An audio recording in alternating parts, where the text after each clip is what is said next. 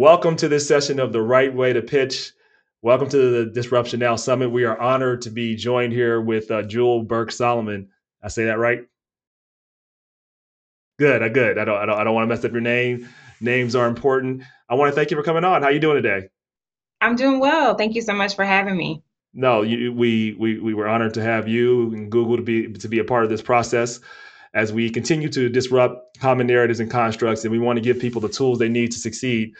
So I want to tell people a little bit about you. You were the founder of PartPick, which is a product that helped connect, I guess, people to finding maintenance parts and using computer vision technology.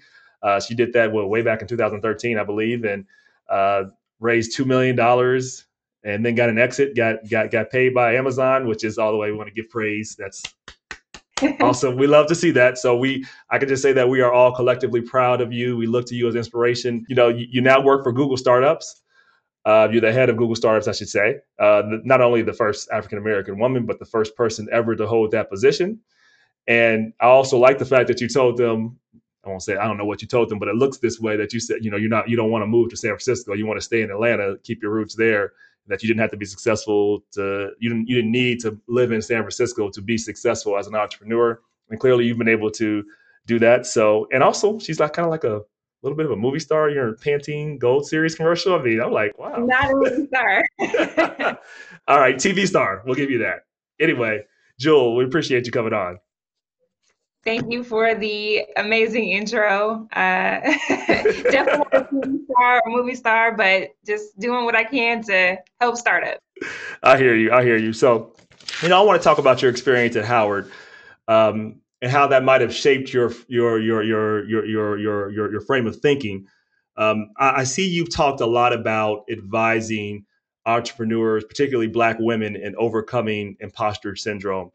Uh, One, do you think your experience being at a HBCU kind of helped you overcome that and navigate that? And then, what advice do you generally give Black women as they are moving up the ladder and seeking to overcome this narrative that's put into us by the world, put into Black women, I should say, by the world?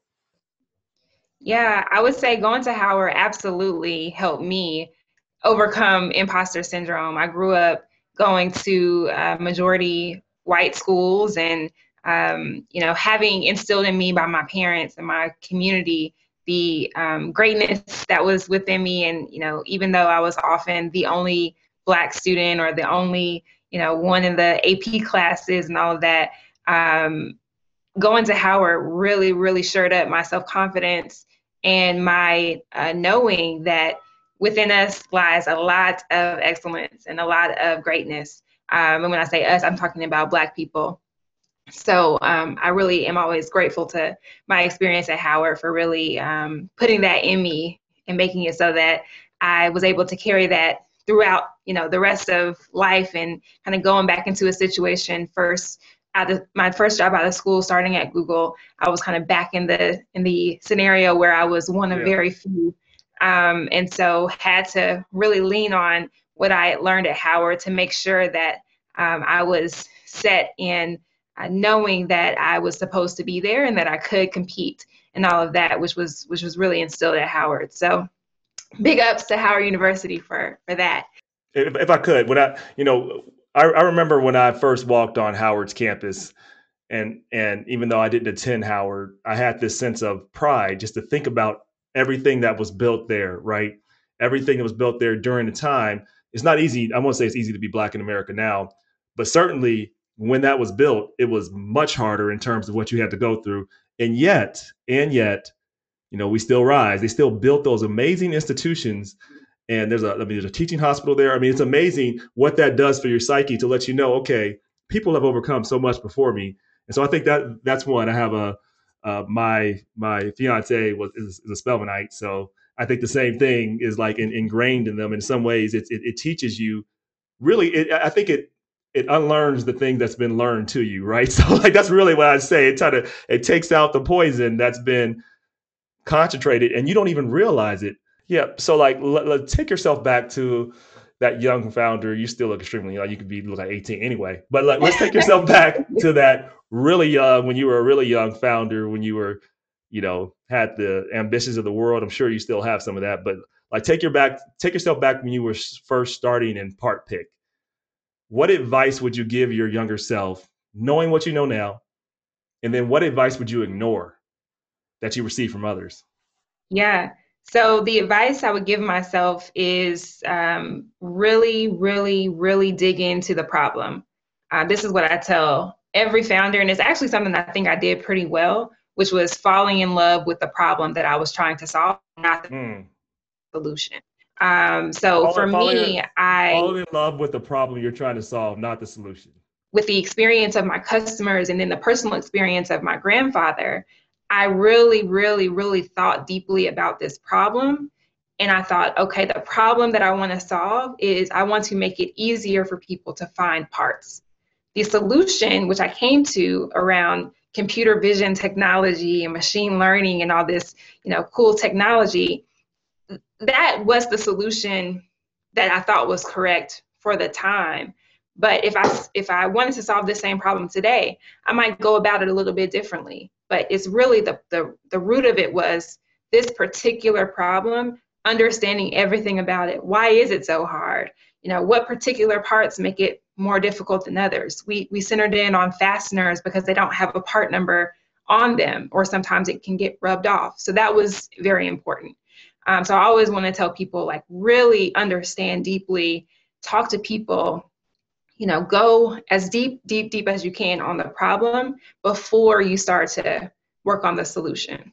Oh, that's really great advice because I think people probably think the opposite way. They start getting right to the solution before really understanding and having a perspective. And I think it's also having empathy for who your customer is, what their experiences actually are, and what they go through, versus saying, "Okay, I know what's best. They need this solution," and not actually understanding the problem because you don't understand the problem. I think I've never heard it phrased that way, but it makes sense, right? Understanding the problem is really understanding the process, understanding what the people go through, their pain points, their experiences, and really understanding their perspective versus assuming that you have the answer through your solution. I mean, Exactly. I never thought about it that way. You're helping me actually think about how I think about this version now. So you're coaching me right now. So I thank you for that. Like that's actually a great way of looking at it. Um, so what advice would you ignore? Yeah. So the advice I would ignore, I think it has to do with what I thought was the right way to build a tech startup, where, it was you come up with this idea, you go and you try to attract people to the idea or to you as a founder by building up a team. You go and raise money for it. I thought that that was the right process. And now I would interrogate that a little bit more. So, for example, raising money. There's a lot of talk about raising money. We applaud when folks raise millions and millions of dollars. But now that I know better, I always ask people, what's your end game? Where are you trying to get to? And if that looks like building a business that lasts for, decades that you can pass on to your family, then you probably are not going to want to raise venture capital because that's not the time horizon that venture capitalists are looking for. So I really think about considering what does 10 years down the line look like? What does 20 years down the line look like? And working backward from there instead of just getting on this sort of pathway of raising funding because that timeline is going to look a little different and the potential outcomes are going to look different. Yeah, but money's oxygen, right? So how do you balance that out between figuring out how to survive in the immediate versus the long term needs? So how do you balance that out? That would be my only question because you have to. I hear what you're saying, but then how do you figure out the immediate needs too if you need to have capital? Yeah, so money is oxygen, but money can come from a number of different places. And we are the venture capital route is the most marketed version or place where money can come from, but it's Right. actually serving the smallest number of businesses. Only 1% of businesses ever get venture capital. So that means that there are lots of different other places or sources for capital that might be a better fit for your business. So if I had known that, I would have spent a lot more time pursuing things like SBIR grants, government research grants, because of the deep technology nature of what we were doing and the newness of it, and the fact that it was so novel. So I would have spent a lot more time focused on grant writing and, getting really, really good on getting free money, honestly, as we were doing the development process, than even worrying about investors until we had a product in market. Yeah. So that's the difference. That's how, reframing it and really finding capital that fits where you are as a business and where you're trying to go. Right. That to me is the difference. And I think you're helping me formulate thoughts. So when I think about what we're doing with Disruption Now and our intentionality here, our goal is to obviously help founders and really help the Black community be more successful. And when I hear you say it the way you described it, I think the best way we do that is helping them build a network, helping them build and connect with the right people, get the right experience, and then make the right connections to actually build their product before ever having to worry about venture capital. That's like the last step. If you've gotten there, there's a lot of other things you have to overcome first. And it makes more sense to figure out how to build a network and how to build the resources before you even get to venture capital. So, I think it's a great point. But I want to ask one more founder kind of background. Then I want to move on to two more, actually. One, what is the kind of biggest failure, setback, learning lesson you had as a founder, and how did that set you up for success or help you just become a better leader, entrepreneur, whatever, fill in the blank? Yeah, I would say the biggest lesson was the importance of relationships in all of it. Every single part of business is really about relationships. And as a early founder, as somebody who wasn't super highly networked at all, I did not really understand how important relationships would be in the whole journey. And there are things that I wish I had done as far as leaning on the relationships I did have to get past certain marks. So for example, I recently was on the Morgan Stanley podcast with Carla Harris. And I knew Carla she's, amazing, prolific woman who has just been a boss on Wall Street for, the past 20 plus years. And I knew Carla I originally met her when I was a student at Howard, and then was reintroduced to her when I was early in Part-Pick pitching. Right. And she was someone who I really admired. And she had told me, reach out to me if you have any questions or if you need anything. And at the time when I was thinking about selling Part-Pick, I should have reached out to Carla and said, hey, right, this is what's happening. I need your help. She has a lot of experience with mergers and acquisitions. Sure. But at the time, I was nervous. I was like, oh, she's too busy, and that was the case for a lot of people that I probably could have reached out to get advice and to understand if I was doing the right thing. But I was in my own head about it, too Sure. much, not wanting to bother people. But now, if I had made a few more phone calls and had a few more conversations, I would have had more knowledge as I approached what was, a monster of a transaction. And, right, going through that whole process, mostly by myself, I wish that I would have leaned more heavily on the relationships that I had, and even tried to build some new ones to be able to make it through that. Because going through it was tough. It was really, really hard. And I think I could have made it a little bit easier on myself if I would have leaned in on some relationships. And so now, now that I had that experience, it's really shaped how I think about all the things that I do now. So, I'm raising a fund. I have to lean heavily on relationships in order to get that done. It's a big number that we're trying to get to. And what's the name of the fund again? Collab Capital is the fund. Yep. Mm-hmm. What's your goal there? We're raising $50 million. All right. That's awesome.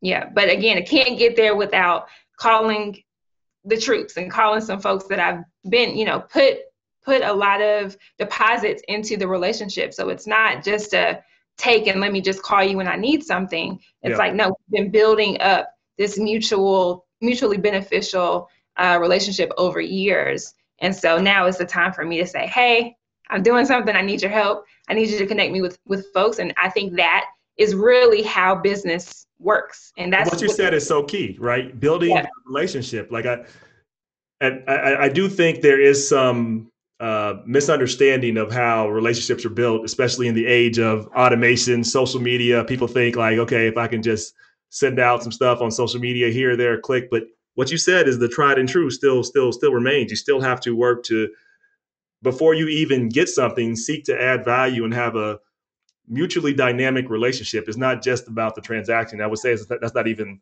the point of it. It's the point of building the relationship. And sometimes transactions come out of it. Sometimes it doesn't. But you have no possibility if you don't build a relationship. that's right. Yep. Let's one more question here. The importance we asked this kind of survey to founders, and we asked them what surprised them the most. And I'm curious to see what surprised you the most about being about a startup. Was it one, the challenge of managing the process and the details of just running the business? Two, the lead time it takes in converting sales or raising capital? Is it three, underestimating the amount of money it takes to sustain the business? Uh, four, how much it consumes your life? Or five, the emotional roller coaster of the process? What would you say? All of that. Every single thing that you listed was a shocker to me. But I would probably say number five, the emotional roller coaster. I did not expect how much it would be up and down. Right. Some days where it's like, oh my God, this is just the best thing ever. I'm so happy. Things are working. We're firing on all cylinders and it's just super, it's high. And Yeah. then there's some days that are just so low. I mean, you're like, I don't know if I can do this.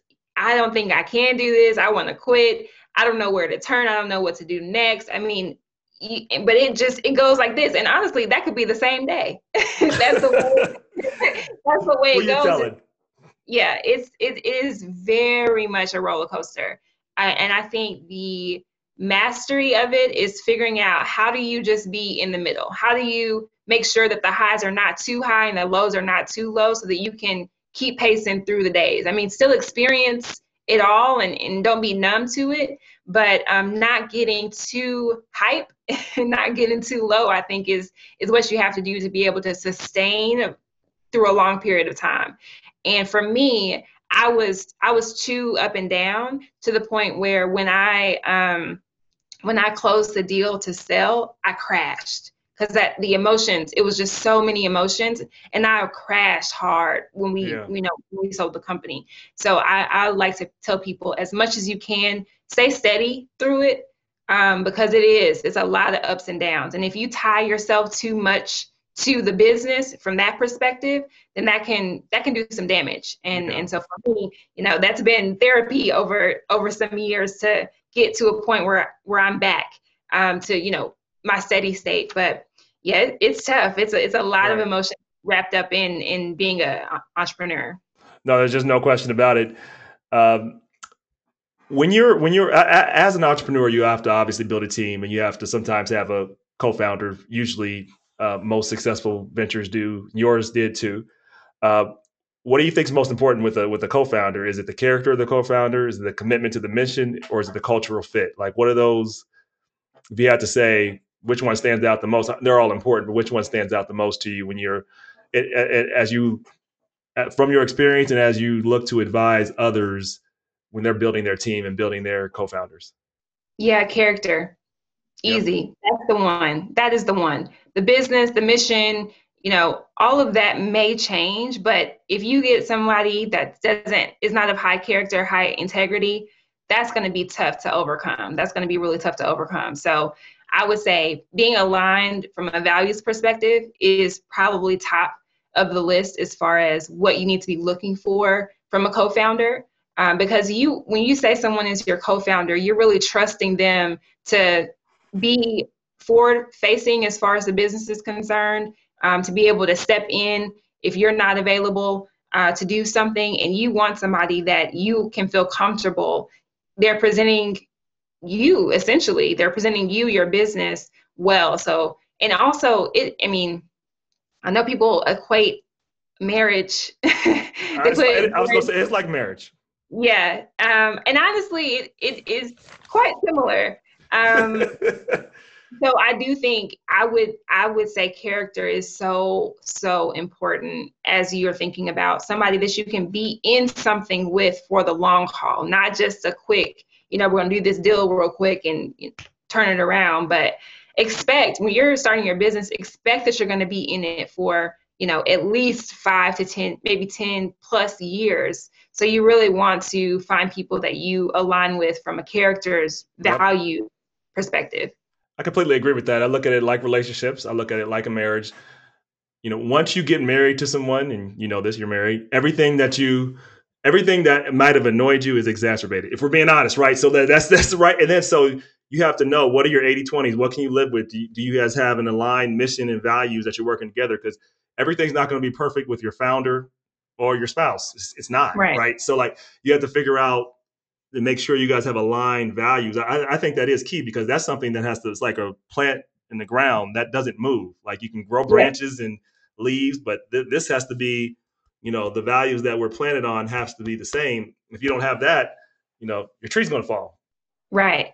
The one thing I always also add though is the difference between a marriage and a co-founder relationship is I think a co-founder relationship should be a little bit easier to get out of if you figure out it's not working. So make sure from a legal perspective, you have made it so that it's an exit strategy that works, that it won't be too messy, where it's very clear what happens if things don't work out.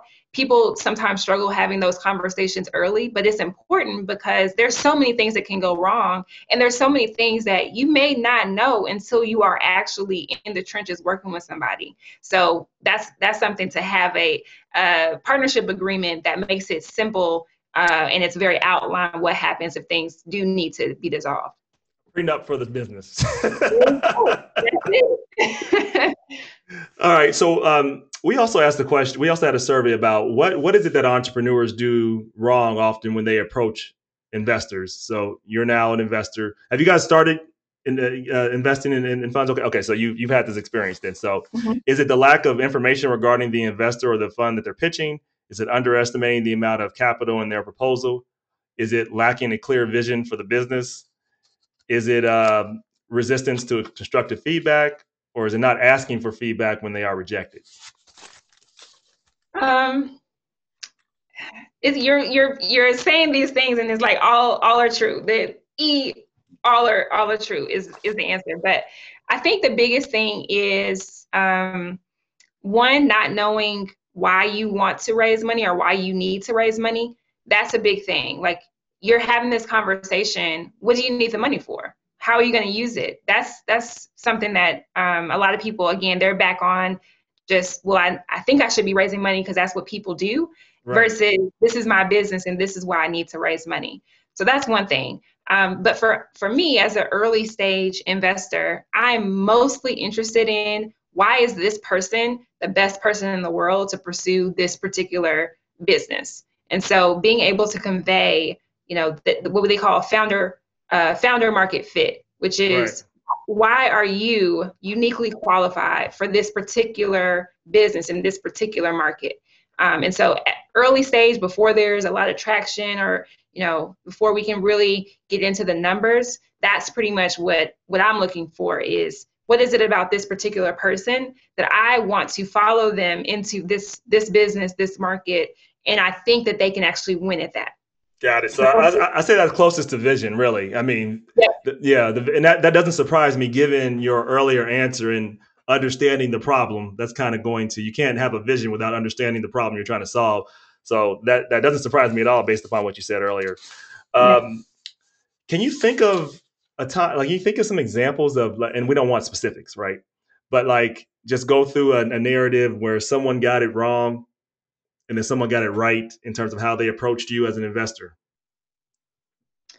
Um, so recently, the biggest thing that people that are approaching me now are sort of getting wrong is that we are not traditional investors in the sense of at Collab, we have a very different model. And it's very clear to me when someone has not done any research or isn't familiar with the model that we have, and they're just pitching me in the same exact way that they pitch any investor. So, for example, if a founder comes to me and says, I'm going to raise this seed round of $2 million, and then I'm going to raise a Series A of $10 million, and this is the plan, then I'm very clear that they have not done any research on my specific approach and thought process as it relates to fundraising, and therefore there may be a mismatch. So right. With Collab, we don't necessarily think it's appropriate for businesses to raise lots and lots and lots of money in subsequent rounds, because we think ownership is the most important thing. We want particularly Black founders to be optimizing for ownership of their businesses. No, that's awesome. And again, okay, she's going to be behind taking your questions, so you get a chance to have a video chat with Jewel, and she'll be able to share some of her knowledge with you in person. So please keep the comments coming and everything else. Couple wrap up questions as we can. So let's say you have a committee of 3, living or dead, to advise you on business and life. Who are those 3 people and why? Ooh, that's a great question. First person is going to be my grandfather. He passed away when I was in high school. His name is William Burks, which is the same name as my dad and my little brother, but William Burks Jr. And he would be number 1 on my committee. I still feel like he's advising me, even though he's not here. But he built businesses, probably about 10 to 12 different businesses. Wow. In the 50s and 60s in Mobile, Alabama. And if Alabama, you think, of all places, my family's from Alabama too. Woo.